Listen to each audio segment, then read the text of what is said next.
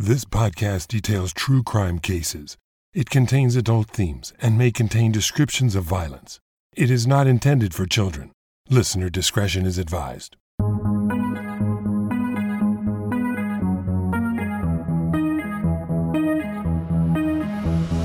Thank you for joining me for today's episode of Once Upon a Crime. We've been having a lot of fun this month having special guests on to discuss something that's trending in true crime. This time, we're talking about a newly released documentary that tells the heartbreaking story of a missing young woman.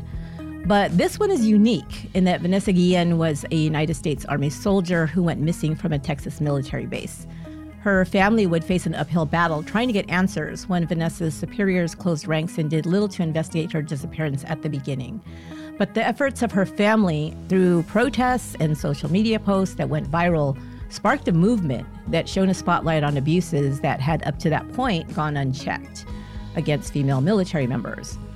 This new Netflix documentary is titled I Am Vanessa Guillen and was recently released. And I'm so thrilled to be able to discuss it with Margot, host of the podcast Military Murder. I mean, the perfect person, right?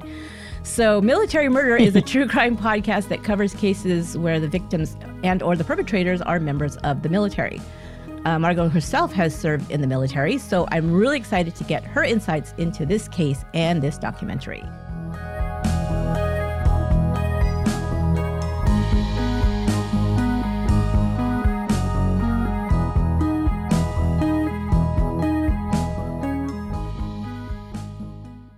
Angie has made it easier than ever to connect with skilled professionals to get all your jobs projects done well. If you own a home, you know how much work it can take, whether it's everyday maintenance and repairs or making dream projects a reality.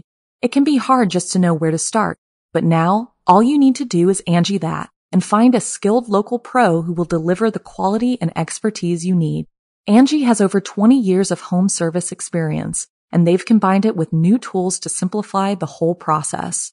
Bring them your project online or with the Angie app, answer a few questions, and Angie can handle the rest from start to finish or help you compare quotes from multiple pros and connect instantly, which means you can take care of just about any home project in just a few taps. Because when it comes to getting the most out of your home, you can do this when you Angie that. Download the free Angie mobile app today or visit Angie.com. That's ANGI.com. Angie's List is now Angie, and we've heard a lot of theories about why. I thought it was an eco move. Fewer words, less paper. No, it was so you could say it faster. No, it's to be more iconic. Must be a tech thing. But those aren't quite right. It's because now you can compare upfront prices, book a service instantly, and even get your project handled from start to finish. Sounds easy. It is, and it makes us so much more than just a list. Get started at Angie.com. That's ANGI, or download the app today. So welcome, Margot. Hey, Esther. Thank you so much for inviting me on the show. I'm a longtime listener, so I was totally obsessed and fangirling when you contacted me and said you wanted me on the show. I was like, yes. It's so weird because I remember, I think I saw you, maybe it was at one of the Crime Cons first. I don't remember where I first met, probably Crime Con. And I think you said that. You said something about, way early on when I started, I reached out to you and you responded. And I was so, happy that you did that. And I was, because I was new and I'm like, I did? I can't remember nothing. You know what I mean? Like until I see a face, it means nothing. You get emails, you get DMs, you get, whatever. But until I see a face and I'm like, oh my God, that's you. Then, and then so when I see you, I'm like that. I'm like, oh my God, it's Margot. Yeah, no, I mean, I feel you 100% now because I get so many emails and messages through social media that I have a hard time even figuring it out. So I completely understand. But yeah, you were one of the first people that I reached out to before I even started the podcast. And I was like, hey, I'm trying to get into the true crime space, but I want to niche down. And I remember you saying that's a really good idea because the true crime space is so oversaturated. And it's really sometimes, I get a little bit frustrated. I'm like, I'm going to quit military true crime. I'm just going to do regular true crime. But I mean, it really has become like my passion. And so, I mean, it was my passion from the beginning.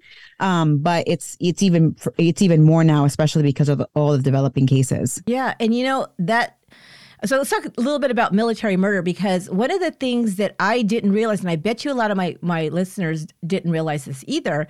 So when we're talking about, we think about, okay, military murder, stuff that happened, like this what we're going to talk about, the Vanessa Guillen, it's so enmeshed in, the military and everything like that. So sometimes people, I think, maybe if they see the name of your podcast, might think, oh, okay, well, it's stuff that happens, it's like it's military, it's all about the military or whatever.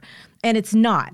Because one of the things that I didn't realize as I started listening to your episodes was that there's so many of these really famous cases that these people were military or ex-military, I must have known because I read books about it and about the case and about the person and all this stuff. But like Jeffrey Dahmer, BTK, these guys were in the military. And I totally forgot that. Or it just wasn't, usually they don't say about if that's part of the story. So I guess your podcast can be, it's about military murder, but it's about so much more anyway, right? So does that make it a little easier to say, oh, I can keep doing this podcast and keep finding, cases that I'm interested in covering? Oh, yes. I mean, the first thing that got me interested in it was when I was watching true crime documentaries, because I'm a longtime true crime buff, but I noticed as I was listening to like serial killer documentaries or watching them, that I was like, wait a minute, that person served in the military. Wait a minute, that person served in the military.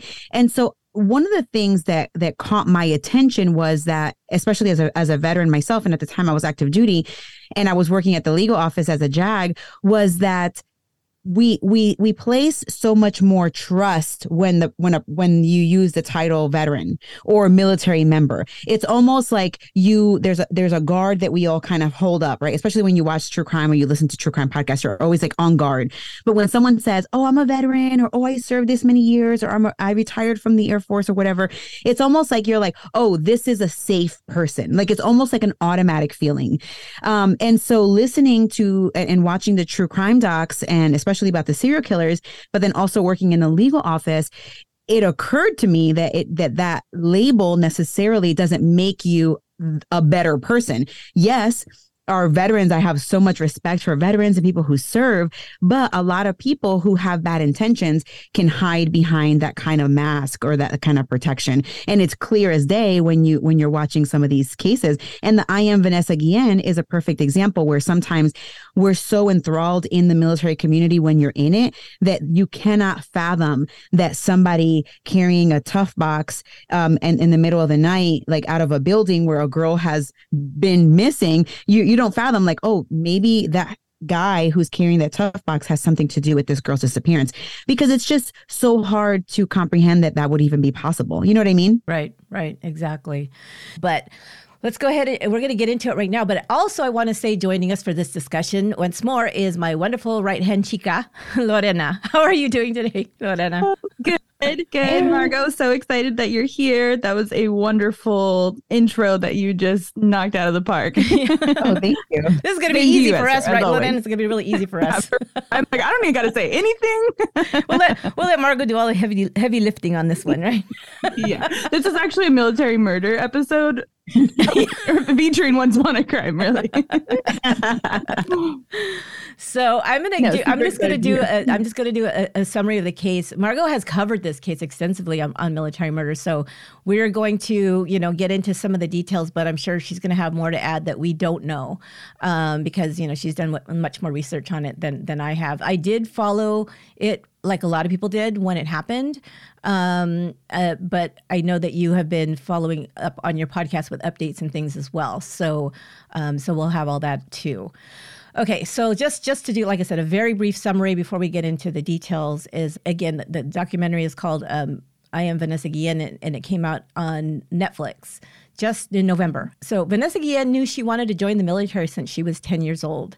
She joined the Army soon after graduating high school and began her career pretty soon after that at Fort Hood Army Base in Killeen, Texas.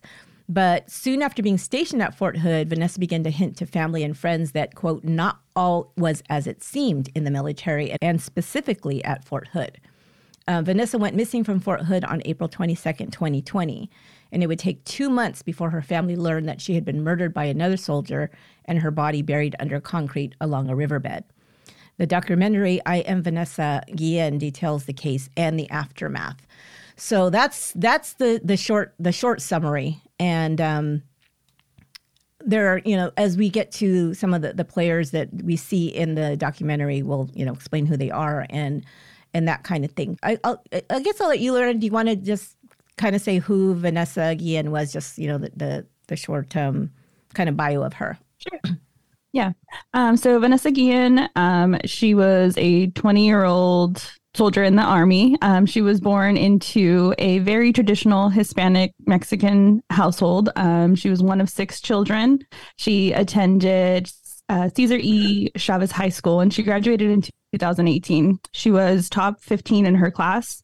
She was an awesome soccer player, a great high school student. She had tons of friends, and she even had a fiance. One of her younger sisters considered her to be not necessarily like a sister figure, but a mom figure. Education was very important to her. Getting her homework done was super important to her. So she was a pretty straight-edged gal, if I would say so. And so, yeah, seeing that she wanted to be in the military at the age of 10 makes sense. Maybe that structure. I was going to say, one of the things that struck me about the documentary and also just about her story, it's very similar to a lot of stories about people joining the military, is she had told her mom she wanted to join, and her mom was like, no, you're not. And then she basically did on her own. She enlisted, and then she told her mom, well, I'm sorry, I already did it. And that storyline is very familiar to me because I've heard it so many times in not only the stories that I tell on Military Murder Podcast, but also just with a lot of people that I know in the military, where especially ladies, women, they tend to kind of hint at that they're going to join the military. But when their family says no, they just go and kind of secretly do it, because once you're signed up, you can't back down. So I thought that was very interesting. And basically her mom was like, well, I guess she's going. Yeah. Well, yeah, especially in, a Mexican family, girls do not join the military. And it's like, no, like pretty much for what? Like why are you going to join when you have, a family here that you could care for and take care of here? This whole documentary and story really resonated with me, coming from I'm sure all 3 of us coming from a Hispanic Latin background, and just seeing the mom and the family just so emotional. That's what really got to me while watching this. So yeah, I guess we didn't mention that, but I guess we could say what our backgrounds are. So I'm Mexican American. My parents were born here. I think all but one of my grandparents were also born here, but they also were very traditional Mexican family, Catholic, spoke Spanish and English in the home. It was my great-grandparents who were the first ones to migrate here to the U.S. As a matter of fact, there was some of them that were here before it was the U.S. Before it was the U.S., when it was still Mexico, here in California. So, so we've been Californians for a long time. So, but yeah, so that's mine. And Lorena. So I'm like 1.5 first generation.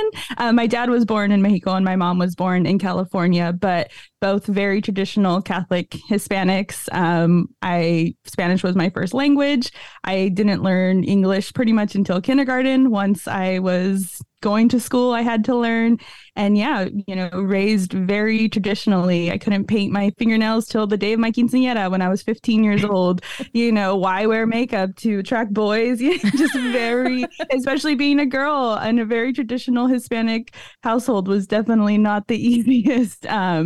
My parents have definitely lightened up quite a bit, but very, very traditional. So my background is I was born here in the U.S. I'm half Puerto Rican and half Colombian. So my dad migrated to the U.S. from Colombia when he was 12. And then my mom was born here, but my grandmother was born in Puerto Rico. And my mom and my parents had me when they were very young. And so I was raised with my grandmother mostly. My mom and my dad were basically like my siblings at that point. Wow.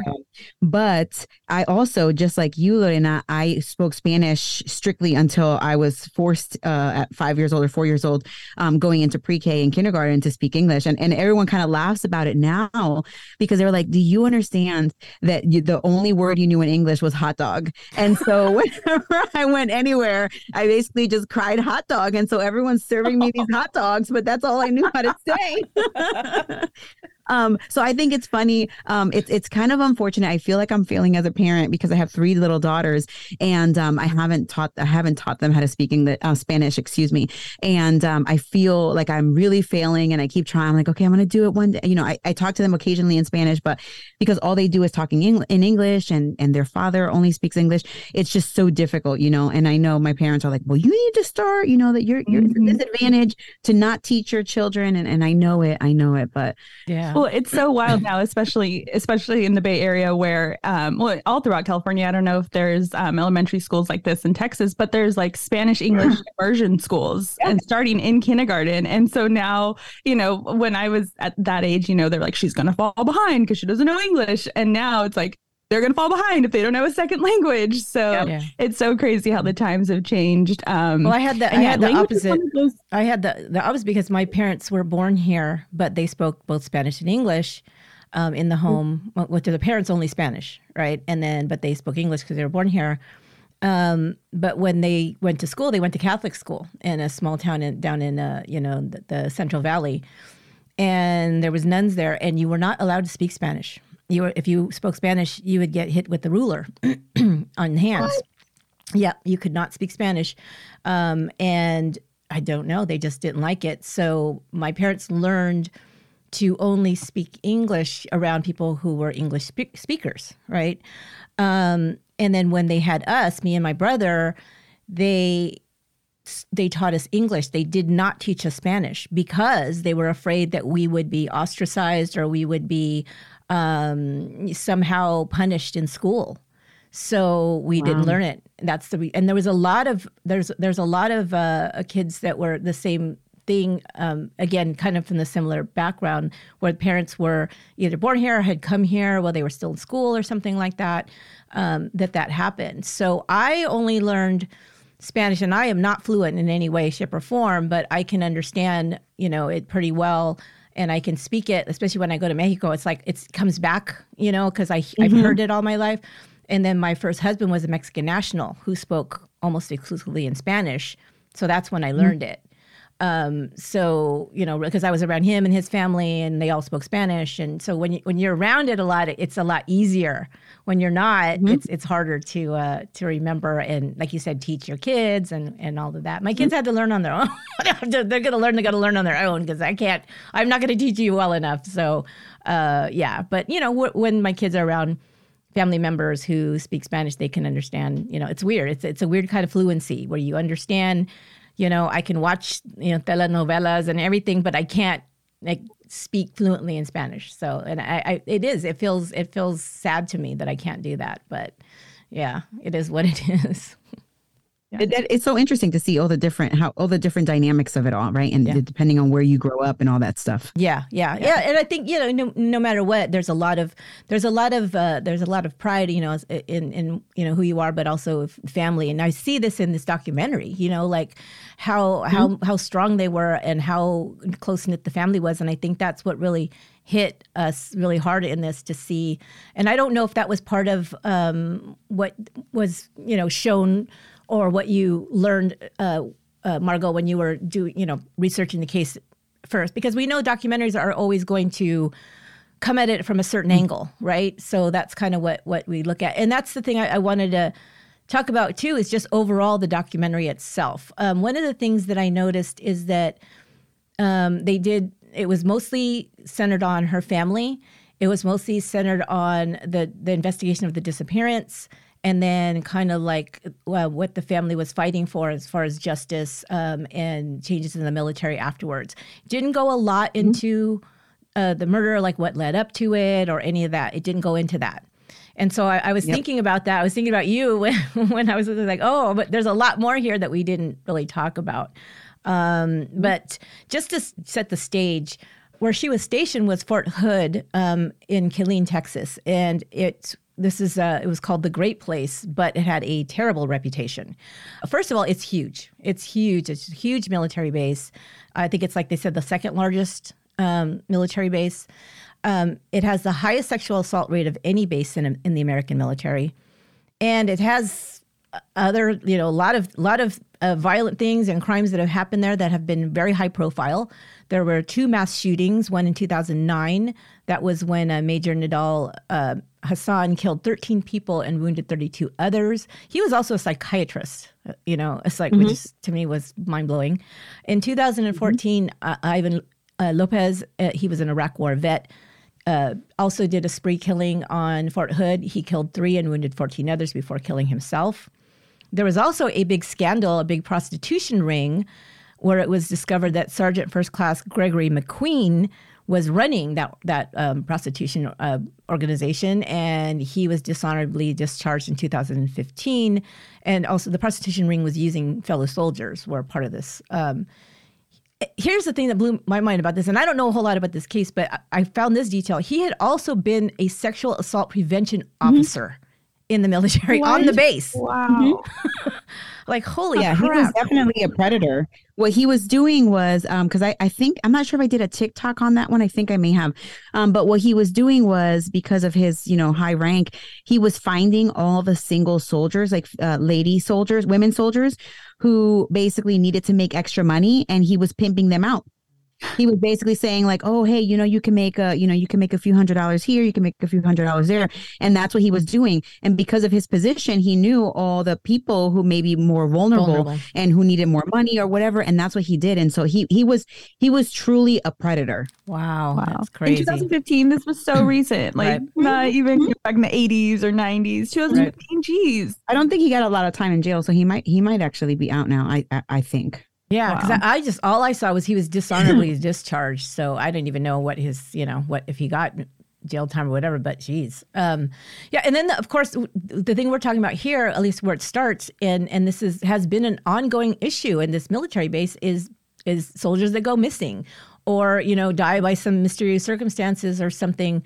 39 soldiers died or went missing from Fort Hood in 2020 alone. 39. Mm-hmm.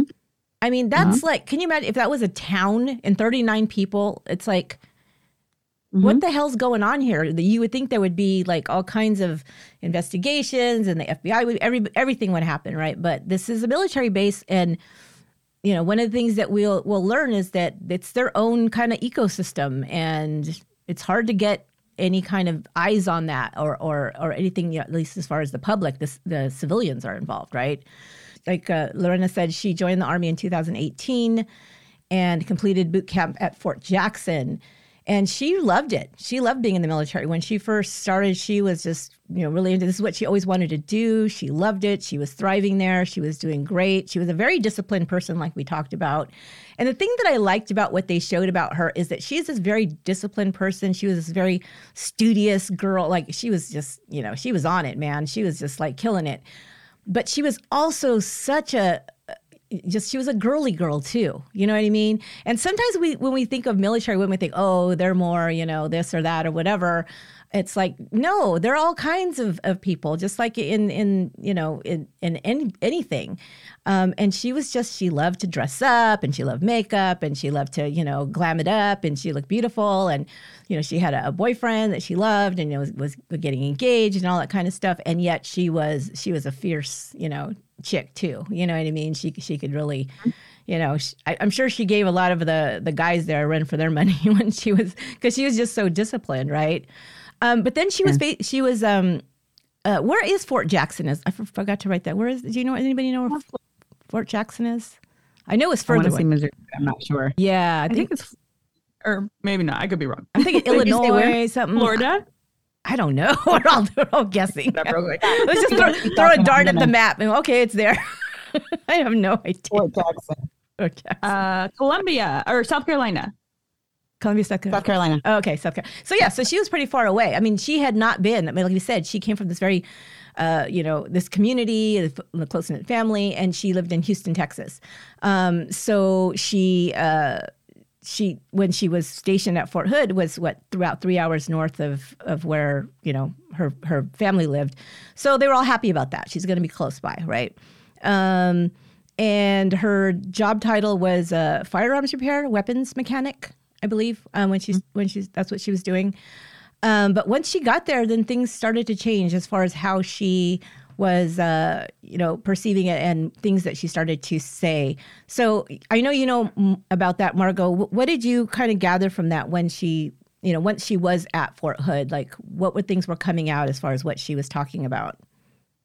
Well, I think the main thing is a lot of people have a fairy tale idea of what the military is going to be like. And when it's so go, go, go, when you're in boot camp and you're doing all your initial training, you have this expectation that that's what it's going to be like every day. And I think what happened is when she got to Fort Hood, she realized that it wasn't, quite as go, go, go as she had anticipated it to be. And then also because she was coming up the ranks, she had only served like a year and a half before everything went down. I guess she realized that now she's going to be around more senior people. But then also because she is, a beautiful woman in the military, that aspect of it started to, I think, kind of creep in, where men are making unwanted passes at her and she's kind of having to dodge them everywhere she goes. And she didn't really share a whole lot of that with anybody. And I think that that's one of, I wouldn't say the biggest problem, but initially she had only shared a few things with her mom, I think it was, that she had said like, Mommy, eso es lo que me está pasando. This is what's happening. I'm being sexually harassed. But she didn't really give names. She didn't really give a whole lot of information. So sometimes I think her mom was probably just thinking like, okay, well, you kind of, she doesn't say it, but I can imagine, because I can imagine what my mom would say. Well, like, you have to tough it out. Like, you either have to report it or you just need to like ignore it. You know what I mean? And so in her case, there wasn't a lot of documented information about what she was experiencing, but a lot of her Twitter, her tweets and just things that she was posting showed like, she would post things like, things aren't always what they seem. It's going to come from the least suspected person. And, in retrospect, once she went missing and you're looking at everything back and you're like, what was she talking about? Because even me, when I initially did the first episode on her, which was when she was still missing, because I did it like a month after she went missing, I was trying to like decipher what she meant. And I don't know her personally, right? I don't know what she was experiencing. But it was a lot like it all went kind of like downhill. It started getting dark as far as like, things aren't always what they seem, yada, yada. So I think she started to experience some things and realize that, she's going to have to make a lot more rank before she can actually make independent decisions for herself. And she was starting to think like, oh my gosh, did I make a huge mistake? That's what I gathered from my research. So at what point did she open up to, I think it was to her mother that she told something about sexual assault that took place there, or sexual harassment that was happening to her or maybe other people? Did that come later, or? Well, she had originally told her mom that sexual harassment and sexual assault happened, that she had seen it happen, but her mom asked her, like, is this happening to you at first? And she's like, no, Mom, like, te lo juro, like, I swear it's not happening. And then later on, she came back and was just like, I am being harassed by a higher up sergeant. And she was like, what? You told me you weren't. She's like, I know, but I didn't know how to tell you. And that's when she was like, all right, like, you either report it or, stick it out. Like, what are you going to do about it? And like Margot mentioned, yeah, just like that whole like tough mentality, like suck it up or do something about it. And so I have my own theories about like what possibly happened that day on April 22nd, and we'll get to that. But I think she maybe was finally doing something about it. And unfortunately, because of that, it cost her life. There was one incident that the mom, I believe it was the mom recalled, and it was when they were out in a field exercise. It would have been before Christmas time when they were doing a field exercise. And then the women or, everybody was supposed to go into the woods and kind of give themselves like a shower, but with like wipes, like a wipe bath. And I guess she was out there, and that's when she was supposed to be by herself, but the sergeant like surprised her or walked in on her. And she was kind of like, what the hell, And so that was the only incident that I have personally heard of that the mom said that she heard about. But according to everything, the person who walked in on her was not the person who ultimately we all believe killed her.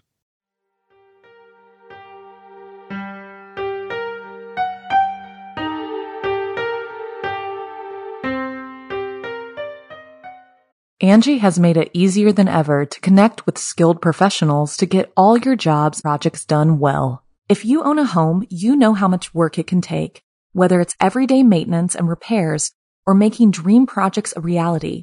It can be hard just to know where to start, but now All you need to do is Angie that and find a skilled local pro who will deliver the quality and expertise you need.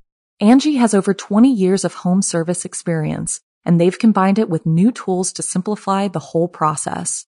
Bring them your project online or with the Angie app, answer a few questions, and Angie can handle the rest from start to finish, or help you compare quotes from multiple pros and connect instantly, which means you can take care of just about any home project in just a few taps. Because when it comes to getting the most out of your home, you can do this when you Angie that. Download the free Angie mobile app today or visit Angie.com. That's ANGI.com. You can live out your MasterChef dreams when you find a professional on Angie to tackle your dream kitchen remodel.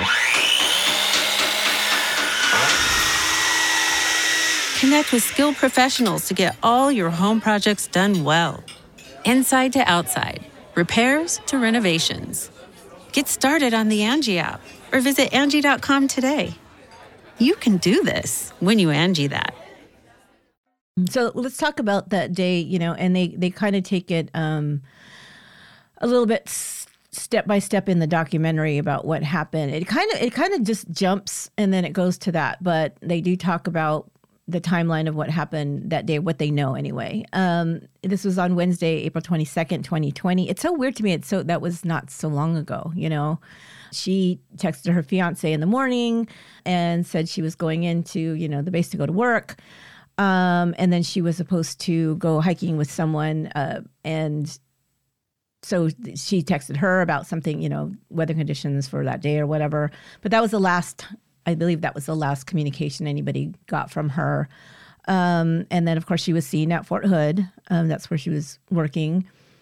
And until they showed two fellow soldiers, these are friends of hers, they find her wallet with her driver's license and her car keys, I believe. So again, one of the things we see is that the family, of course, is very involved, and they don't hear from her, or something happens that there's not communication, and they start to worry right away, and they start to call and say, hey, where is she? We haven't heard from her, and they're very surprised that nobody there seems to know. Like you're in the military, you have people watching you. You think you have people monitoring you all the time, but so how do you not know where they are? And that was the first thing where her sisters were getting very frustrated because they couldn't understand it. So is that reality, Margot, or were they thinking something different there? No, so let me explain. So the documentary does kind of briefly brisk over what happened. So is it okay? Can I tell you what? Sure. Actually happened today and why a lot of it is strange. Now, I was not ever in the Army, so I don't know, but it's still very strange. So what happens is she goes into work that morning, and remember, this is April 22nd, and we're coming in, and we're still in the height of COVID. So according to the documentary, they weren't actually going into work every single day like normal. And that particular day, she was called in to do something. We were never told who called her in or what it was that she was supposed to do. So she comes in. Also, it's unclear to me if she was in uniform when she showed up that day, because no one has ever said, was she in uniform or was she not? The whole point is that she shows up to work and she gets a text message from Aaron Robinson saying that she needs to come. Aaron Robinson is the guy who we suspect killed her. When Aaron Robinson sent her a text message, she's like, hey, you need to come do this inventory or something about a weapon. Because, she works in one arms room and he works in a different arms room or an armory.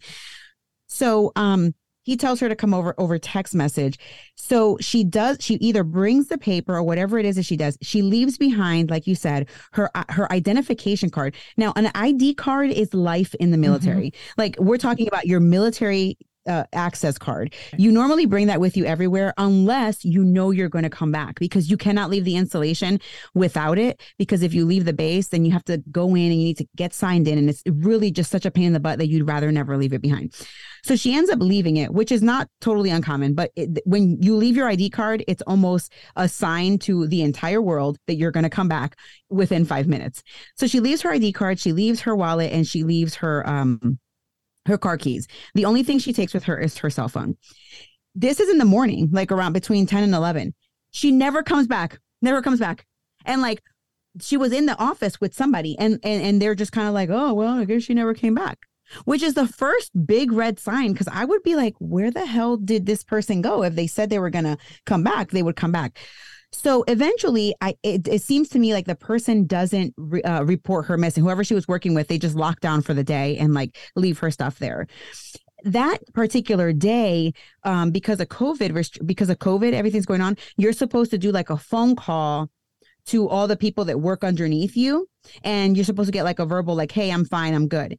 Well, whoever was in charge of her, I guess they tried to call her. They tried to send her a message, and even though she never responded, they wrongfully put that she had responded. So they accounted for her even though she was unaccounted for. Oh, wow. So there's a lot of things that are going on here that are very strange. Now, I don't remember what your question specifically was, but is it normal? The answer is no, but we were also living in an abnormal environment, right? That's true. Because this is 6 weeks, or actually, yeah, it's about 5 weeks into COVID restrictions. I don't specifically know what was going on at Fort Hood at the time because every military installation did it differently. But I know for myself, we were all teleworking, and because we used to talk over email and either video every time, we weren't doing accountability like that. But I don't know how they were doing accountability at Fort Hood, especially for their lower ranking enlisted members. So that's just a little background there. Right. No, that makes a lot more sense. Yeah, I had no idea about any of that. Right. Yeah. So, and they did question Aaron Robinson. They did question him, but it seemed to be very brief. Like he just said, it was over the phone. Yeah. It was over the phone. So imagine this, because you've been doing true crime forever. Imagine someone goes missing and the last person who ever sees that, the victim or the person who's missing, you call them up and you're like, "Hey, did you see this person?" "Oh yeah, okay." And you don't even take notes. Like you're taking like 2-word sentences. You're not even writing everything they say down. You're not recording it. You're not bringing them in. And that's exactly what they did with Aaron Robinson. Now, we discovered this giant indiscretion months later after Vanessa had been found, when they did the Fort Hood report, internal report. That's when they released it to the public that's what they did. Because for the whole time, you're thinking, if he was the last person who saw her, wouldn't they have either one, brought him in for questioning, like into the office, or two, wouldn't they have at least gone to the place where she was last known to be, which was in this arms room? Mm-hmm. But that didn't happen because they were doing everything over the phone. That was my question too, because what we discover, later on, of course, and people know this case or whatever, that she was found and she had been murdered. Did it happen there? Like, because like you said, if they hadn't gone there, then how would they even like know it was a crime scene, right? How would, after so long after the fact? So do we even know where it happened? I don't know that. The sad part is 100% we'll never know, because that part of the investigation has not been released. And now that Cecily has pled guilty, I don't think we're ever going to find information about that out. But the story is that we eventually learn is that she was murdered. So once she left, she was murdered almost right away. So she left her arms room and she went to Aaron Robinson's arms room, and something happened there, some sort of altercation where he hit her over the head and then killed her. Which is interesting to me, because I'm like, when you hit someone over the head, there is so much blood, especially when you bludgeon someone. There is so much blood. And if you've ever been into an arms room or any office in the military, there are so many nooks and crannies and crevices that there is no way that anybody could have cleaned that up well enough to not discover it. And so that's what I have a hard time believing. But the story is that she was bludgeoned and murdered in that room, and then in the other room where Aaron Robinson was, and then placed in a tough box, which is one of these huge boxes where you just put all types of equipment in. And it's big enough to fit a body. So he placed her in there and then waited until dark to come back to the office to roll her out. So the question is, if she did bleed out in the arms room, or even if once he placed her in the tough box and there was blood, there's no way that tough box didn't have holes on the bottom where you're rolling it out and there's like maybe blood spots coming out. Like I just can't even imagine that this would happen, because you have to remember, from the day that she went missing to the day that she was found, I actually counted it the other day, it was 10 weeks. 10 weeks. Yeah. So it could have been any time when they, I don't know if they figured out how long the body had been out there or whatever, but yeah, it's crazy. Yeah, definitely there had to be evidence there. That's why when you said they just talked to him on the phone, they didn't even go to where he was working. Of course, there probably was, scads of evidence if it happened there. But of course, we, like you said, we will never know because they didn't do that, which is so crazy. So crazy. And that's the thing where you see her family members, especially her sister Myra, who's a big part of this story on the documentary, so frustrated because she's like, they're not saying anything. They're not giving us any answers. They're not saying anything. And she didn't know what that was. But, one of the things I got to say, like you said earlier about there's this perception of military people being a certain type of way or being respected or whatever. And I feel like a lot for most people, if they went into a military, people in uniform and they got all these, protocols and all this stuff, and you're going in there and you're saying, hey, we need information, can you tell us whatever? And they're just kind of like giving you very short shrift on it and just kind of acting very official or whatever they're doing to not, share anything. Oh, that's classified. I don't know what the words they use, but it sounds like that kind of thing that most people would be intimidated, that they would just be like, because you're thinking, oh, well, they're officials. So, they're in a uniform and I can't question them because it's intimidating. Right. And so especially if they're the commander or whoever is there with all of the, they just have all the, they have all this. We as civilians, it's like that is foreign to us and it's very intimidating and it's like, I don't, gosh, like we can't question this or whatever. But her family didn't back down, which is amazing to me. And so that's the thing I think that the documentary was really picking up on was the fact that how they really pushed for answers because they were just like desperate to find Vanessa. They were just desperate to find Vanessa. And even when it got past the point where they're thinking, we're not going to find her. They're like, we don't care. We're still going to do that. We're still going to figure this out. We're still going to keep, fighting for it. And that part was amazing. I think that's the part where we're talking about is like the tearjerker part of it, because I can't even imagine what that would feel like. For somebody to have to go through that and not even just go through the loss, because we know that happens, missing people or that kind of thing.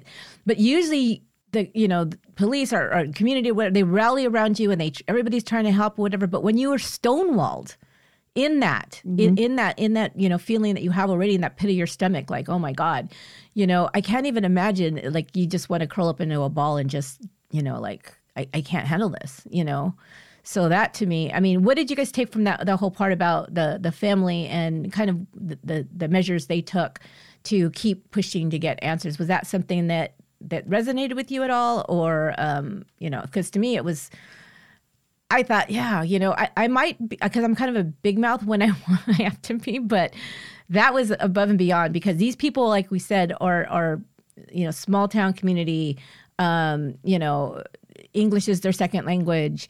They're not military people, all of that kind of stuff I thought played into that story. Yeah, I think there's two things here, right? The first thing is their use. I think they're the first group to use social media to advance their cause in the military.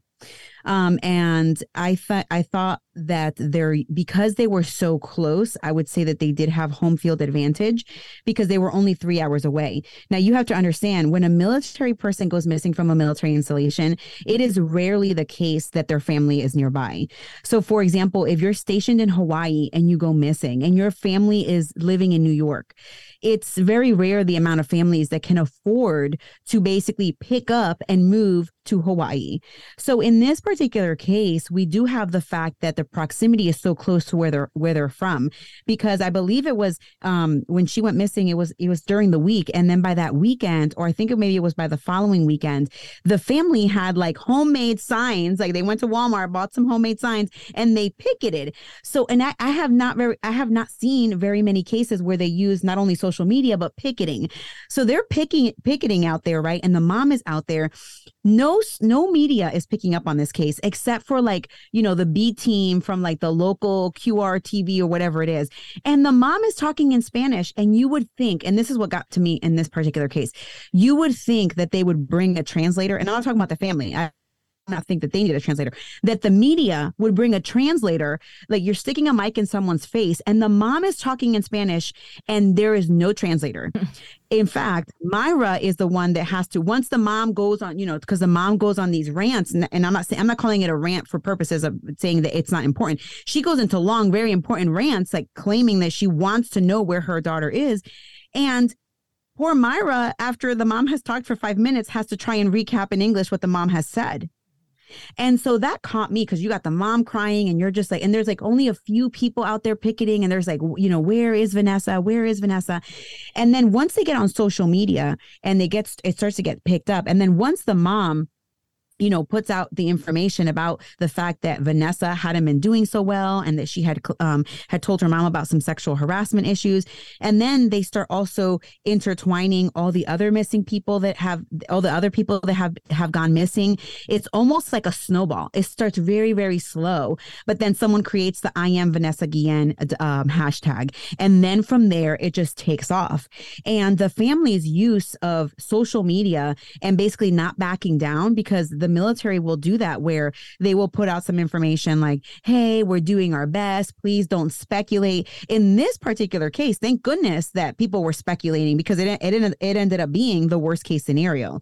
But a lot of people in the military would have you believe like, oh, she was just so sick of life, look at her tweets, and she was talking about how life could be so much better. She probably just packed it up and left to Mexico all on her own. But this particular family knew that that was not the case. They were like, something else is going on here. And with social media and with picketing, they were able to kind of create that snowball effect that they needed to basically become the David in the David and Goliath story. Mm-hmm. Mm-hmm. Exactly. So on April 24th, the Find Vanessa Guillen Facebook page is made, and friends and family are tweeting, sharing, her missing poster after just 1 week of no answers. Like you mentioned, Margot, it was just 1 week after they start to picket outside of Fort Hood. And then each week, more people started coming. Local television started to pick it up. After a month, still nothing. And it wasn't until about 6 weeks later that the Guillen family hired a military attorney, because like we're saying, these are just normal people. I don't even know like half of the military terminology. So I can only imagine, somebody who is an immigrant, they didn't know the right questions to ask. So hiring the military attorney, I think, was the best thing they could have done for that family in the entire investigation. And it wasn't until 2 months later that the military finally makes a statement. Mm-hmm. And that really got under Myra and the rest of the family's skin. They're like, now? Like, now you want to make a statement? Okay. And so that's when Myra posts on the Find Vanessa Guillen page and starts to call attention to sexual harassment and assault in the military. And one of the things she tweeted was, how can someone go missing on base and a sergeant sexually harassing a soldier? Justice needs to be served. And after that, that's when the hashtag I am Vanessa Guillen, because it not only went from like, oh, we have a missing soldier, it sparked the whole sexual harassment on military U.S. soil base. Like we're saying, oh, it's a safe space. They're in uniforms. They're professionals. And it's like, no. And it was retweeted over, hundreds of thousands of times. And people really started to speak out and share their own stories and share their own experiences of what they experienced while in the military. Murals start to pop up all over the world, not just in the United States. Celebrities are retweeting, they're sharing photos of Vanessa on their social media. And people even start to change their profile photos of Vanessa, their profile pictures to a photo of Vanessa. So yeah, it really blew up. Like Margot was saying, the power of social media in this case just took over, which, yay. And something I'm sure nobody expected to happen. Definitely in this not. Case. It's one of those rare things that for some reason it strikes a chord, and maybe it was when she started tweeting about sexual harassment, because if that had been something that was very prevalent and people are seeing this and that has happened to them or their sister or their mother or their wife, they're going to want to they're like, hey, somebody's talking about this, and they all jump on to tell their stories. So and Myra was even hesitant to post it. She was like, what if I get in trouble? Like, she was scared because she was like, oh, like, what if they come after me and the family? And she was like, you know what, I just decided to post it because they were so mad that after 2 months now they want to make a statement. And so talk about just the family coming together. Like, who knows what could have happened? I don't know. Can the military come after somebody for doing that? I have no idea. But, she was like, I got to find my sister. I got to spark some attention. And she took it upon her own hands and, posted that tweet. And then that's where it really took off. So, and that's like what you said, Margot. One of the things that you said, they come out with a statement or something. And that's what happened. It was 2 months later where the commander of Fort Hood Army Base, Scott Eflin, he stated that the allegations of sexual assault or harassment on base were, quote, fully investigated. He's talking about all of them, right? They're fully investigated. And then he said, and the CID stated that there was no credible information that Vanessa was sexually harassed or assaulted. And they would keep saying that for a while. They would keep saying that for a while, that, and like we said, did she specifically state that happened except for that one incident you talk about? No, but can you kind of extrapolate that maybe this is happening because she was talking about it and maybe you need to investigate to see if it happened? So, but they would just basically say, oh, it's been investigated, and there's no credible information on that. So the attorney was like, okay, so basically you're saying she's lying. You're saying she's lying is what you're saying. So it's just, it's crazy. And then the other thing we didn't say is that the family and the attorney, they started their own search. One of the things that Vanessa's sister was saying is, you guys have the full power of the military, all the resources, and we have to do this on our own. We have to do this on our own. You can't help it. You have nothing to help us, So you could just see the frustration on them that we have to take all of this on ourselves, to search and to investigate and all of these things, which just seems a little bit crazy, but that's and one of the things that I think Myra said on the show, on the documentary, was that the military was hesitant to even allow EquiSearch to get involved. And I was like, wow. Because, sometimes, you don't want people snooping around your business, which is crazy because you're trying to find a missing person. But yeah, I remember Tim Miller being a big part of this case.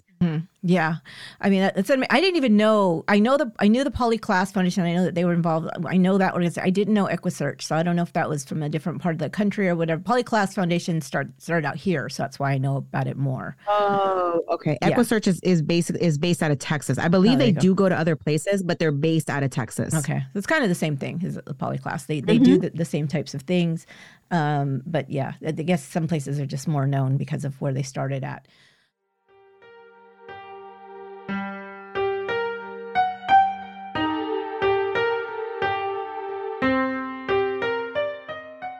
Angie's List is now Angie, and we've heard a lot of theories about why. I thought it was an eco move. Fewer words, less paper. No, it was so you could say it faster. No, it's to be more iconic. Must be a tech thing. But those aren't quite right. It's because now you can compare upfront prices, book a service instantly, and even get your project handled from start to finish. Sounds easy. It is, and it makes us so much more than just a list. Get started at Angie.com. That's ANGI, or download the app today. So this is kind of where it goes on from here. And then we find it on June 30th, which, how long was it? That was 2 months? 10 weeks, right? April 28th. She went missing on April 22nd. Yeah, that's when human remains are finally found among the Leon River. And can I say something real quick before you go on there? Yeah. Because there was something that the documentary basically just swept right under the rug. They just kind of went right over. But a few days before they found Vanessa Guillen, they found a different body. And it was the body of another soldier that went missing in August of 2019. Wow. He had been considered AWOL. His name was Gregory Morales, and he was a couple of weeks away of getting out of the military. And he went missing. And I don't know who reported him missing, but I think it was his mom. He went missing, and for a whole couple months, 9-10 months, his mom was shouting from the rooftops, like, my son is missing. And the military was like, no, he's just AWOL. And so then on the tip line, they got a tip, and it brought them to I believe it was like a park or a neighborhood where they found human remains. And initially, everyone thought it was Vanessa Guillen, but then when they did the DNA test, they found out it was Gregory Morales. Now, mind you, he's literally laying in a shallow grave. He's been listed as AWOL, and his mom has to fight with the military to overturn his AWOL status to basically show that he was murdered, because the military was basically like, well, he could have gone AWOL and then, you know, something happened to him. And they were like, no, we need to get this autopsy to show that he was murdered close to the date where he went missing, to show he wasn't missing, so he could get like the full military honors and all that. Wow. And the weird thing is, because he was still married to his wife, who has since gotten into some trouble, and his case is still unsolved, but his wife ended up getting like all the life insurance and all of that jazz. So that was a case that really it should be a part. Whenever you see me cover the I Am Vanessa Guillen, whenever you see me cover Vanessa's case, I normally do it in conjunction with something having to do with Gregory Morales, because the cases, even though they're different, they both started as a missing persons case. And had Vanessa Guillen not gone missing, we would have never found Gregory. Wow. So anyway, so the whole point is that, so a few days before this happened, before they found Vanessa, they found the body, and they hadn't even told the mom. They hadn't told the mom yet, because they were afraid to tell her. And then it was kind of like a sigh of relief to a certain extent to them when they found out it wasn't Vanessa. But sadly, a few days later, like you said, on June 30th, they would discover Vanessa's remains. So that's another part that is just so much more. It just adds another dimension to this case. Right. Thank you for sharing that, because as we're going through this, I'm thinking to myself, God, yeah, you know, now EquuSearch is in it. And then the Army finally did, after EquuSearch started their search and investigation, the Army finally did start their own on Fort Hood. Sorry, I keep wanting to say Fort Bragg, but it's not, on Fort Hood's base. And so I was thinking in my head, God, they didn't find like anything, like not even one human remain, especially out of the 39 that had gone missing, you know, in 2022. And so I'm just like over here thinking, so thank you for sharing that. I had no idea. Yeah. Yeah. So, you know, they do find, you know, we find that, you know, she was murdered, of course. And their theory was that she was killed by Aaron Robinson, by blunt force trauma to the head, like we talked about. Her body was placed in this box, this tough box. She had been dismembered. This is the theory. And that a 20-year-old girlfriend or fiance or something of Aaron Robinson named Cecily Aguilar was the one who helped him dispose of her body near the river.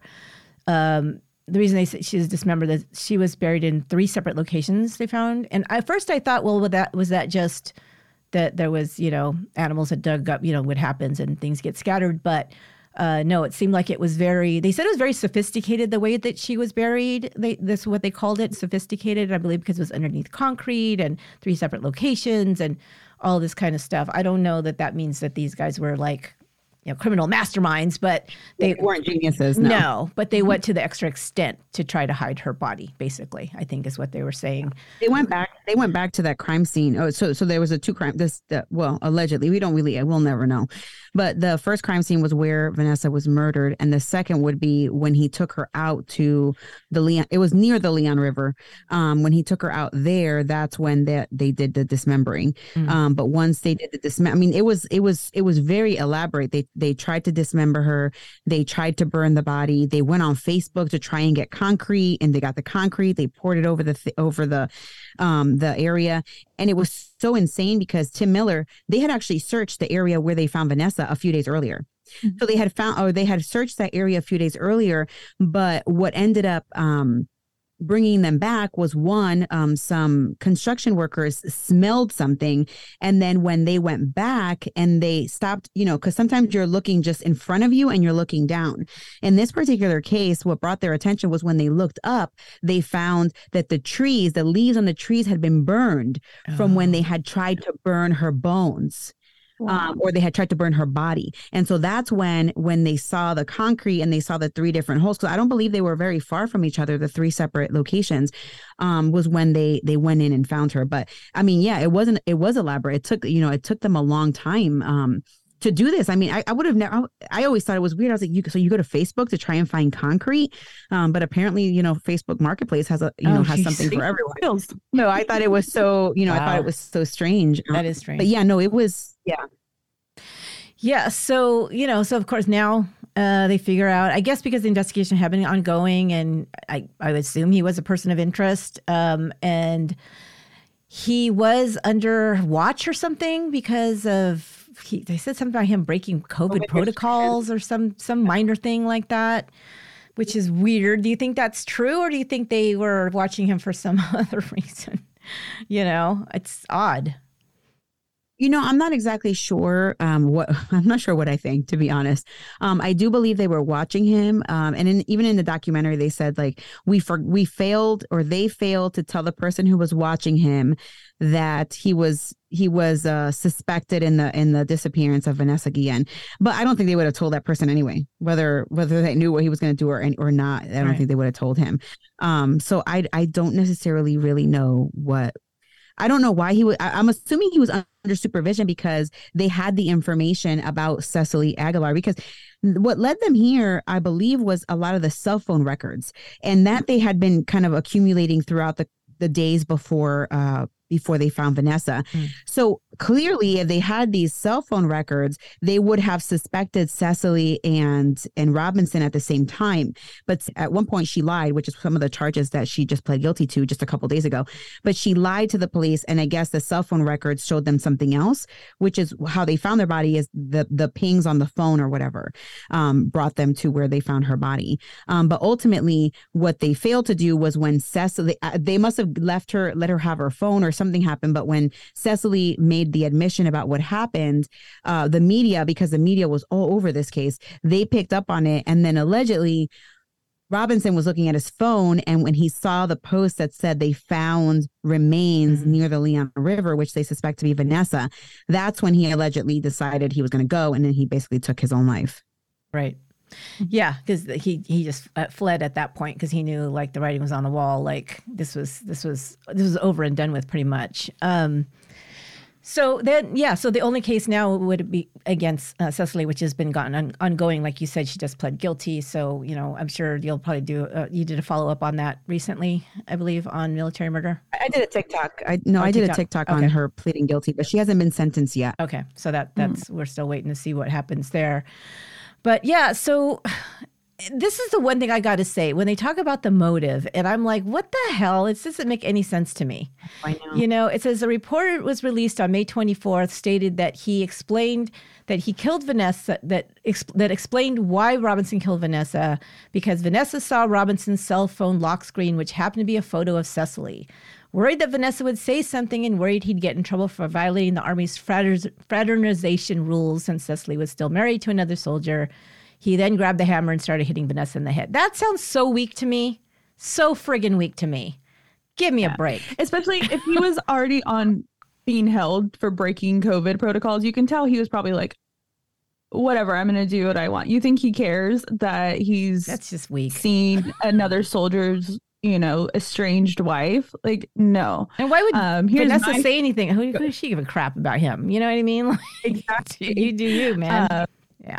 Like I mentioned earlier, my theory is, I do think he was, making sexual harassment statements towards her. And I think he tried to push himself onto her, and she, was going to do something about it finally. And again, it did cost her life. That's just what I think happened. I don't think that, and even if she did see the photo, I'm thinking maybe she was, I know I am such a ball buster. A lot of Latina women are like, oh, who's that girl on your phone? Like, oh, isn't she married? Maybe that's like kind of where I first went. Like maybe she was just busting his balls, and then, he took it very personally. But then I was like, no. Like, that something happened. Mm-hmm. I will say this. It does seem incredulous to believe that would be the only motive for someone to kill.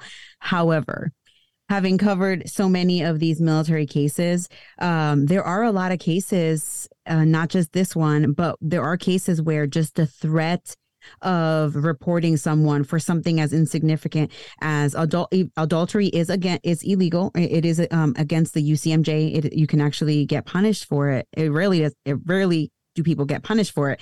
However, everyone seems to absolutely freak out when they are confronted with the possibility that people will know about their indiscretions. And so while it is hard to believe that is the case, there are so many other cases that are very similar to this. In this particular case, what is so strange is that it doesn't appear to me that Robinson and Vanessa really knew each other outside of work. So, and that's one of the things that I wish could be explored more, or that people who are in Vanessa's circles at work, they would speak on more, because I'm like, okay, so how often did they interact with each other? Because there are people who, when I was in the military, I would interact with them like maybe once a month, maybe once every few months. Like, I want to know more about that relationship, but it almost seems like it's so secretive that no one's talking about it. Because like you said, if they were, maybe they hung out a couple of times, and then she did, like, you know, like you just said, like maybe was like a ball buster, like, oh, who's that girl? Isn't she married? I'm going to rat you out. I could see him being more like offended. But if he didn't really know her, he would be like, who the hell is she? Is she really going to rat me out? Like, so that whole dynamic is something that we're not privy to. But I do agree that it is just outrageous. But I just did a TikTok on a guy who murdered this other guy who, as part of an investigation, he went in and told the truth. The guy was already out of the military, so he had already been kicked out. So it was no point, but he came back for revenge to kill the guy. I mean, it was just so weird. I was like, it's not like you're getting back into the military. So why would you even kill someone? But some people just do it for revenge. Yeah, that's true. That's true. You know, it could be anything. It's just like, it seems like there would be so many other things going on there, but you know, who knows? It could be, and like you said, we will never know this. You know, and basically we'll just say this really quickly because everybody can watch the documentary. I think it's really worth watching.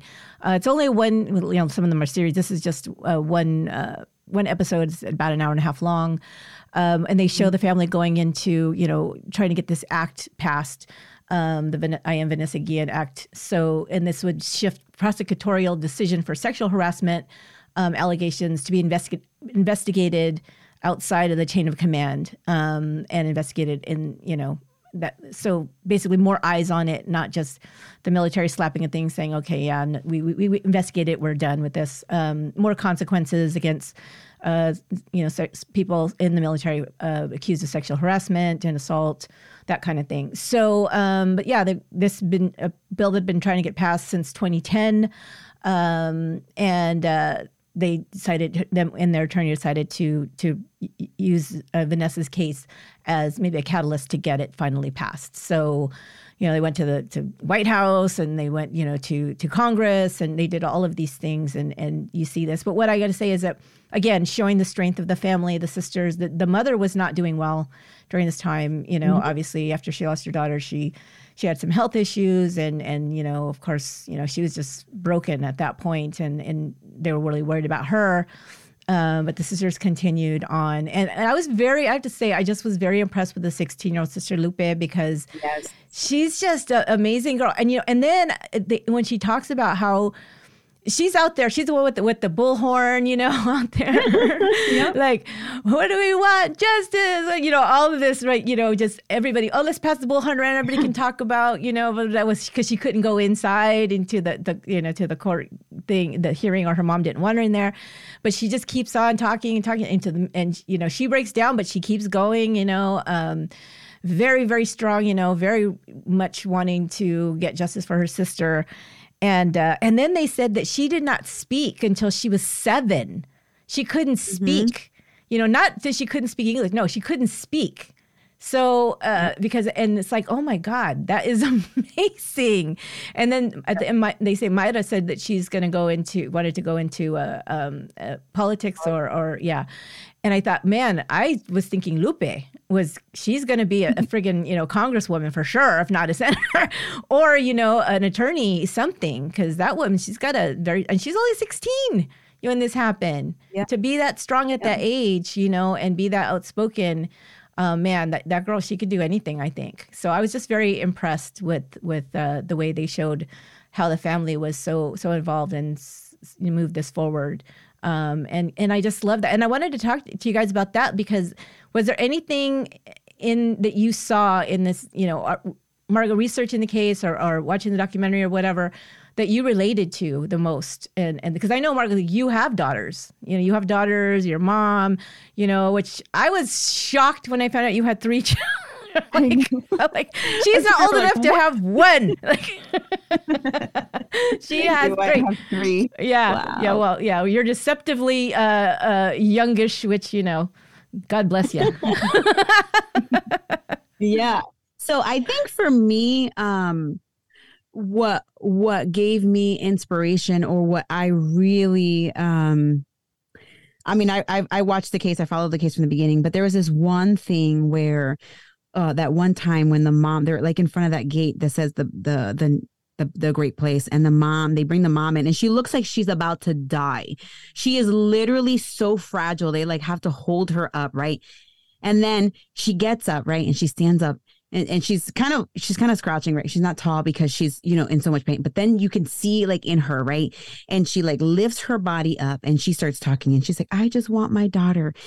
And then she basically is like, come hell or high water, I will shut this base down if you guys don't return my daughter to me the same exact way that I gave her to you. And she just goes off. I mean, and she is like a freaking lion. And that part for me was really inspirational, right? A lot of true crime inspiration for me comes in knowing that there's people who can overcome the murder of a child, the brutal murder of a child. You know, the saddest part about this murder is that, like she said, she was never able to see her baby's face one last time because these cowards destroyed her. Like there was no open casket funeral. She didn't get that opportunity to get that closure. But these cases can give inspiration to so many people, who are maybe not going through a death necessarily, but sometimes there's things that just knock you on your feet, right? It could be, you know, a divorce. It could be losing a job. It could be a lot of different things. But when you see someone like this take so much inspiration in a moment where they're really never going to see that loved one anymore, it's almost just like very encouraging for everyone. And sometimes I say I hate true crime because I do. There's so many times where I'm researching a case or I'm watching a documentary and I'm literally just bawling my eyes out. And I'm like, I'm never watching anything like this again. I don't ever want to tell another true crime story. But I realize that you can get so much inspiration, or you can give so much hope and inspiration through tragic stories like this. And there's so many other parents who are experiencing the same thing as Vanessa Guillen's family is right now. And when they see that this family was able and willing to fight, they might be able to gain that inspiration. So for me, I think the turning point in this particular case, in Vanessa's case, was that speech. When the mom gave that speech, I mean, I remember I was working because I was working from home with this COVID. So I'm working from home. I'm watching her talk, and I am literally bawling my eyes out while I'm trying to like write emails for work and stuff. And it was just so inspirational that particular time. So I think that I got, and like you said, you didn't think I had 3 kids. When I saw that the mom had 6 kids, you know, and she is, you know, she could have very well fallen apart for the whole family. But she gained inspiration, and she's like, okay, well, my 1 kid was taken, but we're going to keep fighting for her because we need to show the world. You know what I mean? Right. Mm-hmm. Yeah. And I think that you when you said that about the mom, how strong she was, and obviously that rubbed off on her daughters. Obviously, you know, like you can do anything. You know what? Quit whining and get your ass up and face the day. Like that's kind of the family I came from too. Like, just do it. You don't whine about it. You don't complain about it. You just get up and do it. Because, you know, my parents, well, my dad especially came from, you know, they were this family with farm workers, you know, migrant farm workers for a long time before they finally could get settled. And so, you know, they went through tough times, you know, and you know, he tells the stories now like they're funny, you know, like, oh, yeah, we didn't have nothing to eat. And, you know, like my feet were always wet and I never ate and laugh. You know, I'm like, oh, my God. But that's why now, you know, but we learned that. And it's like, oh, don't complain about nothing, man, because it could have been so much worse. And thank God that our parents, you know, said, no, we're going to get settled and do better and get, you know, these kind of jobs and raise our kids a different way. And so, you know, we may not have had a lot, but man, it was a mansion compared to where, you know, where my dad grew up. So yeah, you take that strength. I think you see this from the daughters. You take that, they took that strength from their mom, everything that she went through. I heard something about her immigration status was under question question or something was going on at that time during when this was happening. She was dealing with that as well, that she was on some kind of probation or thing or something because her immigration status. At the same time, her daughter was missing. So crazy. And they finally gave her some kind of thing because, all this was going on. I don't know, maybe that helped influence it or whatever, to basically just say, okay, we're cool, whatever it is, which so crazy. But yeah. Me, I'm not a mom. I don't have daughters, but I have nieces and but you are a daughter. Family. You have a mom. I am a daughter. Exactly. I have a mom. But for me, just in the beginning of the documentary, they say, the Hispanic Mexican community is a sleeping giant. And, this case woke it up. And for me, just seeing that the Mexican flag flying and the Mexican flag meshed with the American flag, that was so powerful for me because, coming from a family of traditional Hispanics, it is, I mean, Esther, you weren't even allowed to learn the language because it's like, no, don't be proud of who you are. Thankfully for me, my parents were very open, be proud of that you are Hispanic, but a lot of people don't have that. So seeing that was just so powerful to have this whole culture. It was the culture that came out, and they were loud, they were proud, and they wanted justice. And that was what really got me. I was like, oh, that is just so beautiful. Imagine if we all came together all the time, I know. We could move mountains, the whole Latin community could move and, conquer so much if we just, kept the momentum kept this momentum going, and not just for this case, but so many other things that are going on right now in this country. So that's what got to me. Yeah. And I think it really was, and it started with the family. It was the power of that family, the love that they had for each other. It was really, it drove them so much, to first of all, find Vanessa, and then when they found out that the unfortunate outcome of it, to fight for her name and for justice for her. So I think that's where it always starts. It always starts within you, within your, your family, your loved ones. And then being able to relate to that, being able to relate to this, oh my God, if I ever lost my daughter or something like that. And then wanting to do something because you feel like, I can't even imagine going through this, but if any way I can support them or whatever, or yes, my daughter was sexually harassed in the military or something like that, and I want to fight for this too. So it starts there. But I got to say this, just in closing out, it was really driven by the women, Yes. And that tends to happen, especially in Latino communities, at least what I've seen.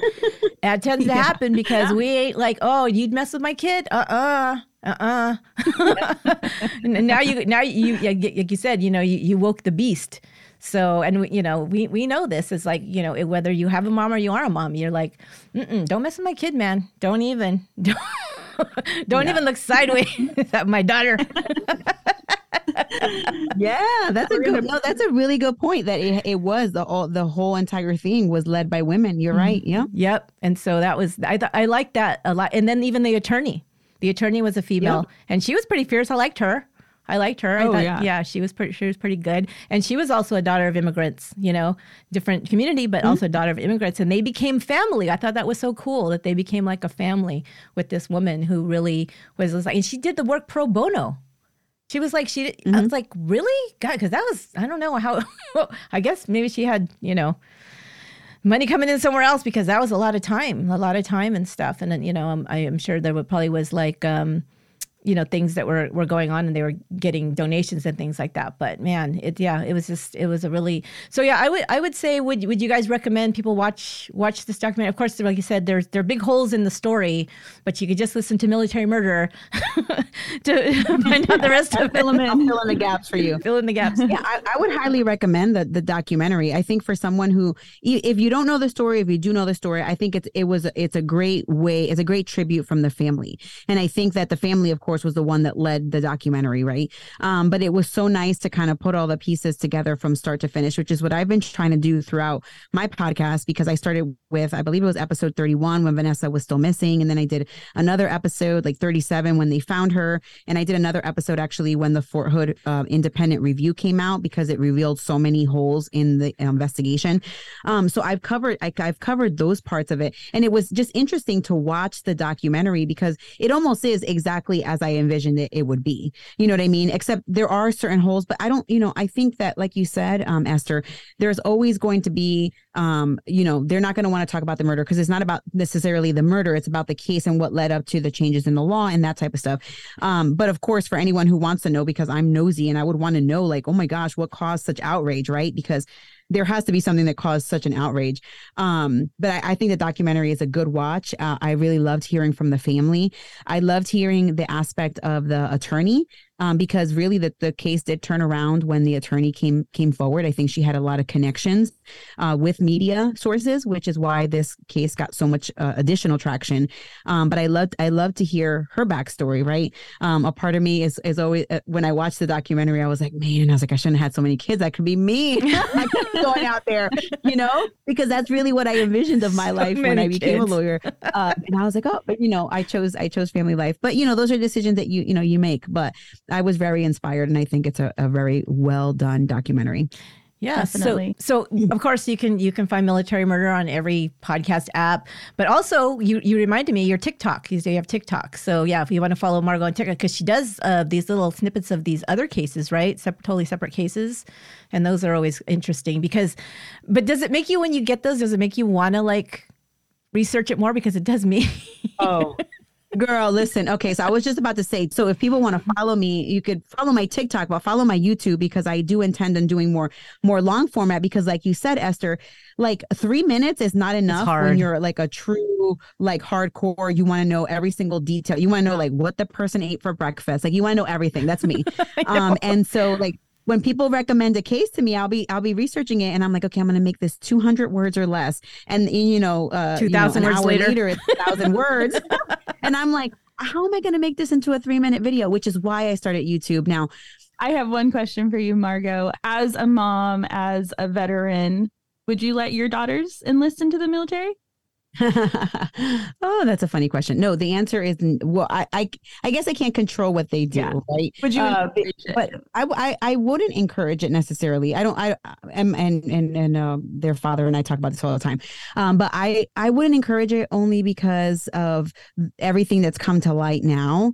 And having served, like I said, I was also a sexual assault victims counsel when I served. And it was just a very heartbreaking thing to see, when you go out. But it's the same thing for colleges. Sometimes I feel bad even saying that, because the same thing that happens in the military can happen in colleges. It can happen anywhere. It can happen in your hometown. But the thing about the military is that once you're in, you can't just be like, all right, I've decided I don't want to be here anymore, and leave. And I want my daughters to have the opportunity to come home whenever they want to. They are always welcome in with open arms. They can stay forever if they want. And so if, letting them join the military, I think would just be, it's just difficult. But I know everyone has their own opinions. I joined the military strictly for college. I did the ROTC thing, and they paid for my college, and it was a great experience for myself. But I'm trying to build a different lifestyle for my daughters, and I want them to have, I want to be able to, if I could put my kids through college straight up with them without them having to get into debt, that's my number one goal. And then they can go out and do what they want to do. And if they decide to do that in the military, then that's their choice. But that was also one of the main reasons why I ended up getting out. I ended up getting off of active duty. I'm a reservist now, but I got off of active duty because I was putting my uniform on every day, and my daughters were seeing that, and they were like, "You're so brave. You're so this." And I mean, yes, I can still be all those things. But I wanted to kind of separate myself a little bit from that, because I wanted them to be, I didn't want them to be like, this is the only lifestyle I know. You know what I mean? Yeah. That was a great question. Yeah. Thanks, Lorena, for that. Well, thank you so much for joining us. It was so much fun. Oh my gosh, I learned so much more about this case. Of course, I knew that was going to happen. But yeah, I think it's going to get, and of course, you guys want to hear the whole thing and so many other cases. Definitely subscribe to Military Murder. It's an amazing podcast. She does a great job. You hear her voice. It's wonderful. So I love listening to her voice. I've been smiling this whole time because you're just you have that sass. You have a little bit of that Latina accent, which I wish I had. I'm such a gringa. And I'm but no, I love just chatting with you and listening to your voice. Yeah, it's a great listen, you guys. So check it out. And yeah, I'm sure I'll be seeing you around podcast land for sure. And thanks so much for coming on. I really, really appreciate it. Thanks for listening, and a very, very big thanks to my guest, Margot from Military Murder. She gave us a much more in-depth look at this case and how military justice is unique from what we know as our civilian justice system. If you want to hear her series on the Vanessa Guillen case or any of her other episodes of Military Murder, you can listen wherever you get your podcasts or go to her website, militarymurderpodcast.com. And don't forget to subscribe. Also, a very special thank you to Lorena for co-hosting with me today, as well as for the audio mix of this episode and everything else she does to keep OUAC running. Thanks, Lorena. At the end of this episode, there is a short clip from the documentary I Am Vanessa Guillen, now streaming on Netflix. We thank Netflix for providing this clip for our listeners. Wishing you all the happiest of holiday seasons and a fabulous new year. Once Upon a Crime will be off for the holidays and back with our first episode of the new year on January 16th. If you miss me while I'm away, you can always follow me on social media to see what I'm up to. Go to our website, truecrimepodcast.com, to grab all the links to our Facebook, Twitter, Instagram, TikTok, and YouTube channels. You can also catch me on a couple of other podcasts I recently guest hosted on, including Crawlspace and True Crime Binge. You can watch the video of my Crawlspace appearance on their YouTube channel as well. All the links to those episodes are in the show notes. There will be one more bonus episode on Patreon this year. This is a much anticipated episode because it is co-hosted by my little sister, Yolanda. She is my most requested guest, and you'll get to hear us talk about a case she covered when it first broke, and all the latest developments, the Sherry Papini disappearance hoax. Listen to that on Patreon by becoming a member at patreon.com/onceuponacrime. Thanks for your support. Once again, thanks for listening, and until next time, be good to one another.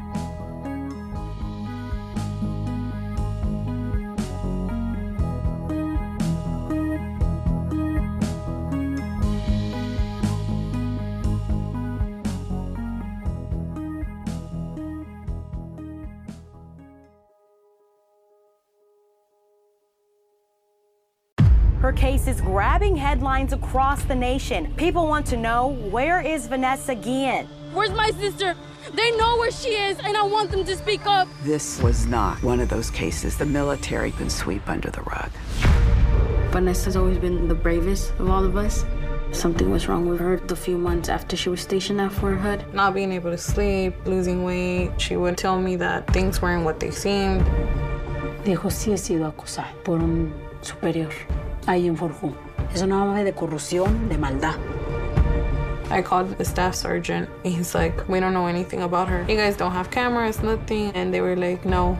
The military did not give a damn. Fort Hood seems to cultivate the worst of the worst. A lot of missing soldiers, a lot of dead soldiers, a lot of bad there. She's in the Army. She's supposed to be safe there. Ya traté yo y nada, le dije, ¿cómo? Estos animales, dije, no me van a buscar a mi niña. Yo tengo que buscar a mi hija yo. The Guillen family were not going to stay quiet. The Hispanic culture is the sleeping giant, and the Guillen family woke it up. People using my sister as a resemblance of themselves. Hashtag I am Vanessa Guillen. I remember saying, she is us. It kept growing and growing. What's her name? Sexual assault scandals are the new norm for the military. Clearly an epidemic. We had no other choice but to go and fight for legislation under my sister's name. The military counts on survivors and their families staying quiet, and they miscalculated dramatically. If we got Congress to listen, then we can get Congress to pass the bill. This is our last chance. They do not support the full Vanessa Guillen Act. We have to really push on them. This is not a Republican, Democratic issue. This is not a race issue. This is a human issue, so it should be everyone's issue.